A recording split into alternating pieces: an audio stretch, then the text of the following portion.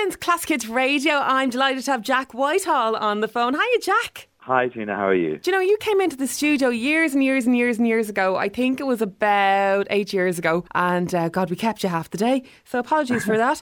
But it's great to have you back on. And things are absolutely flying for you, aren't they? You've got a new stand-up show that you're about to tour. Yes, yeah. I've been doing it now since I think I started December last year, so it's been a bit of a long haul. But I've just I've had a little bit of a break to have a baby, so I've now taken like a month off. But then in October I'm going to be coming to Dublin to perform it at the 3 Arena, which will probably be my first trip as well since I've had the kid. So God knows what mental headspace I'll be in by that point. I imagine quite sleep deprived and slightly shell-shocked. So hang on, Jack, the baby hasn't arrived yet? No, the baby arrives at the beginning of September. Oh. But I was very keen to make sure that I could come over to Dublin and do a show at some point. And I looked at October and thought, that feels safe. That feels safe enough by that point. I think I'll be desperate to get out of the house. I'll be absolutely desperate. I need an excuse to get out. Yeah, around the 6-week mark or whatever. Yeah, exactly. God, you really thought this one out, didn't you? A weekend in Dublin. Yeah, I mean, ideal. And the baby can't travel at that point, so it will just have to be me and the touring party and probably a late night at some Guinness drinking establishment. No, you see, Jack, that's what you think is going to happen. Can I tell you, as a parent, that's not what's going to happen. Our very first night out when the baby was born, what we did was we got a babysitter. We said we were going to go for a meal. We're going to go hit the town. I think we were home by 9:30 and all we wanted to do was sleep. So I can tell you, when you come to Dublin, that's probably what you're going to be doing in a hotel room by yourself. I'll probably be napping in the interval. Yeah. So is this show about becoming a parent, or what's it about? Because was it your last show that your dad was previewing for you, or was this particular one? Yeah, I mean, this show has been about impending parenthood, but obviously by October that narrative will have slightly shifted. But there's lots of jokes about really how I'm trying to sort of settle down and grow up a bit. That's been the kind of the springboard for a lot of the material in the show thus far, and so it's all about that kind of journey into adulthood. Yeah. Can I ask you, have you had a load of people sending you baby products?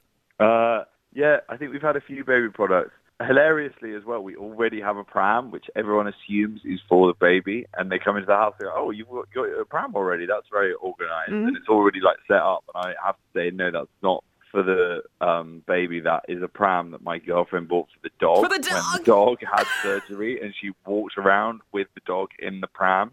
And she would also use it to go into the supermarket, because the supermarket doesn't allow dogs in. So she'd be pushing a dog in a pram around the supermarket, and people would come up to her and be like, oh, so sweet, how old is it? And then they'd look in and see a dog and be like, okay, this lady's crazy, and then back off very quickly. Oh, I saw a woman the other day, because you see that in America loads, don't you? It's just a completely normal thing to be pushing the dog in a pram. I did see a woman in Dublin there the other day pushing a dog in a pram. I was like, what would be the reason for that? Does the dog have an injury that they can't walk? Or does your dog have an injury, or why does it have a pram? It couldn't walk for a day, and she was like, I need to get it a pram. I was like, you do not need to get it a pram. It's a day. The dog cannot walk for a day. But I think she wanted it for the novelty of it. Yeah. She also has bought many other attachments as well for the dog. She bought a papoose so that I could wear the dog on my chest, which again happened once and one time only. This dog is also, by the way, already emasculating enough without all of these accessories.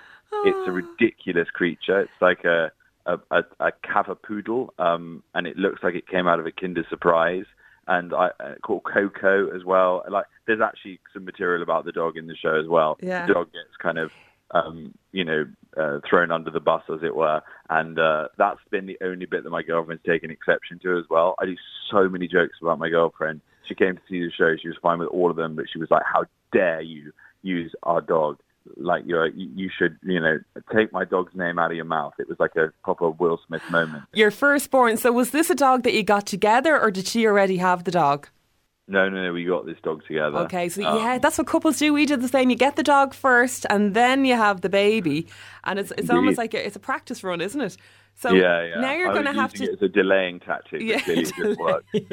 We can't have a baby till the dog's a little bit... Yeah. So what you're going to have to do now is you're going to have to start walking with the pram, even the doggy pram for the time being, and getting the dog to walk beside the pram so that they get used to walking with a baby in a pram. You have to do all this before the baby's born, apparently. Do you know what? I'm sure Roxy has found like some 2-berth pram where you can have the dog and the baby side by side, or maybe like some little side cart that the dog can sit in so that we can go around. Or maybe we'll have one pram each and she can push the dog and I'll push the baby. Twins.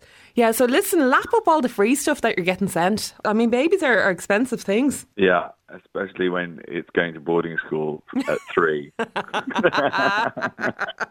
Jack's getting his life back. Yeah, exactly. Yeah. I need to tour more. So come here, your dad, though, looking at the videos online, your dad doesn't seem too impressed with the content of this show whatsoever. It's lovely to have parents that are so supportive, isn't it? Yeah. But it's also because he gets slagged off again. I can't help myself. And it's just because every word that comes out of his mouth could basically go straight into a stand-up routine. So, he definitely catches a few stray bullets again. And, has been calling me out on Twitter because of it. But, I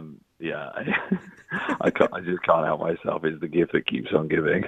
Because, when did you decide to have the dad involved in a lot of the stuff that you do? Well, basically, I did 2 shows early on where I talked about him a hell of a lot, and he was basically the whole show.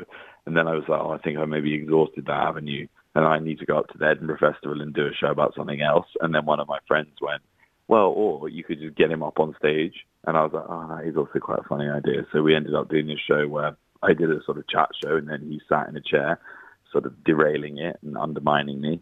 And that was the sort of beginnings of doing Bat Chat, and then that led into doing the Netflix show. So it was all a bit of an accident and never anything that I'd fully intended to become a significant part of my career in comedy. But we've become this unlikely double act. And he's still going strong, turned 83 this year. What? He's doing a podcast.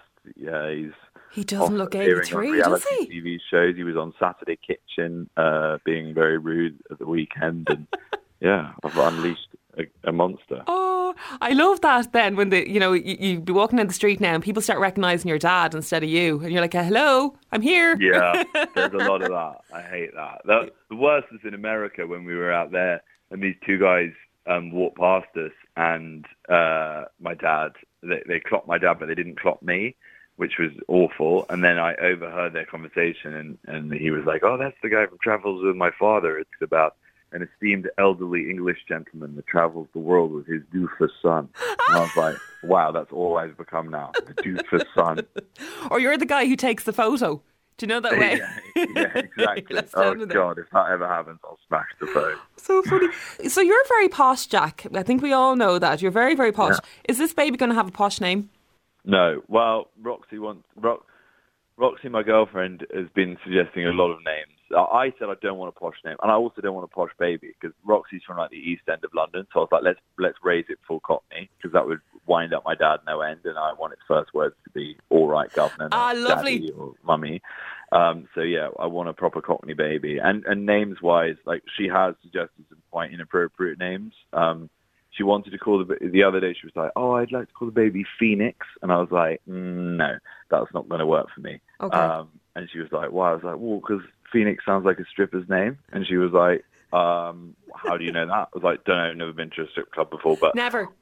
We should probably do some due diligence." So then I was like, we have to Google it. So then we were there with all the baby books and stuff, and I Googled top 10 stripper names and there is a website with the top 10 stripper names, and Phoenix wasn't on it, but number 1 was Roxy. I was like, wow, maybe it's a family tradition. Oh, I love it. You should do what I did. Just get really, really lazy, Jack, and pick the very first name in the baby book. Go with A. I went for Anna.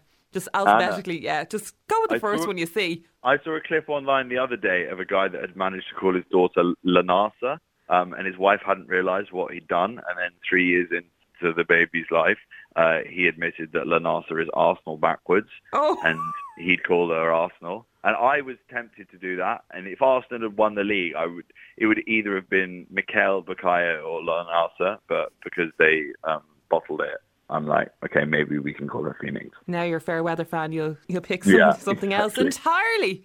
So it's a girl, is it? Definitely a girl? Oh, yeah, it is a girl. Well, I mean, that's also why we had to reveal its gender, because I was meant to keep it a secret. I literally couldn't. Every time I spoke about the child, I accidentally gendered it. So I was like, oh, yeah, maybe we should just get this out in the open. Yeah, you didn't do one of those cringy gender reveal parties, did you? No, I kind of wanted to do one again just to wind up my dad and like burst a balloon in his garden, just to be a question mark or something. Yeah. Well, a friend of mine, I have to tell you, a friend of mine recently, you know, she was pregnant with a girl, or so she thought. And then at her final scan, it turned out it was a boy. So she had all her pink stuff bought and had to return it. Really? Yeah. So just... How does that happen? They'd be like, the baby we were was convinced sitting... that was the umbilical cord, but it turns out, nah. The baby was positioned a certain way. A very blessed young boy. Exactly, that's it. So look, we will see you in Dublin. You're going to be at the 3 Arena. Wow, big venue as well, on the 7th of October. So what's the story? Are there still tickets for that? Yeah, tickets are still available and they're on sale now. So yeah, snap them up and see everyone in October in Dublin. I can't wait. Okay, brilliant. Well, Jack, we'll catch up soon, and no doubt the next time we talk, you'll be a whole different person. I know. You won't be able to string a sentence together because you'll be so tired. I would have called the kid Phoenix and then really regretted talking about this publicly. Yeah. The Daily Mail are going to be all over outside your house now, aren't they? Going to be waiting for the first baby picture and all. Yeah. Oh, it's a different life. You should do radio instead, where no one knows what you look like. All right, Jack. Thanks a million. Take care. See you soon. Bye. It's Ireland's Classic Kids Radio.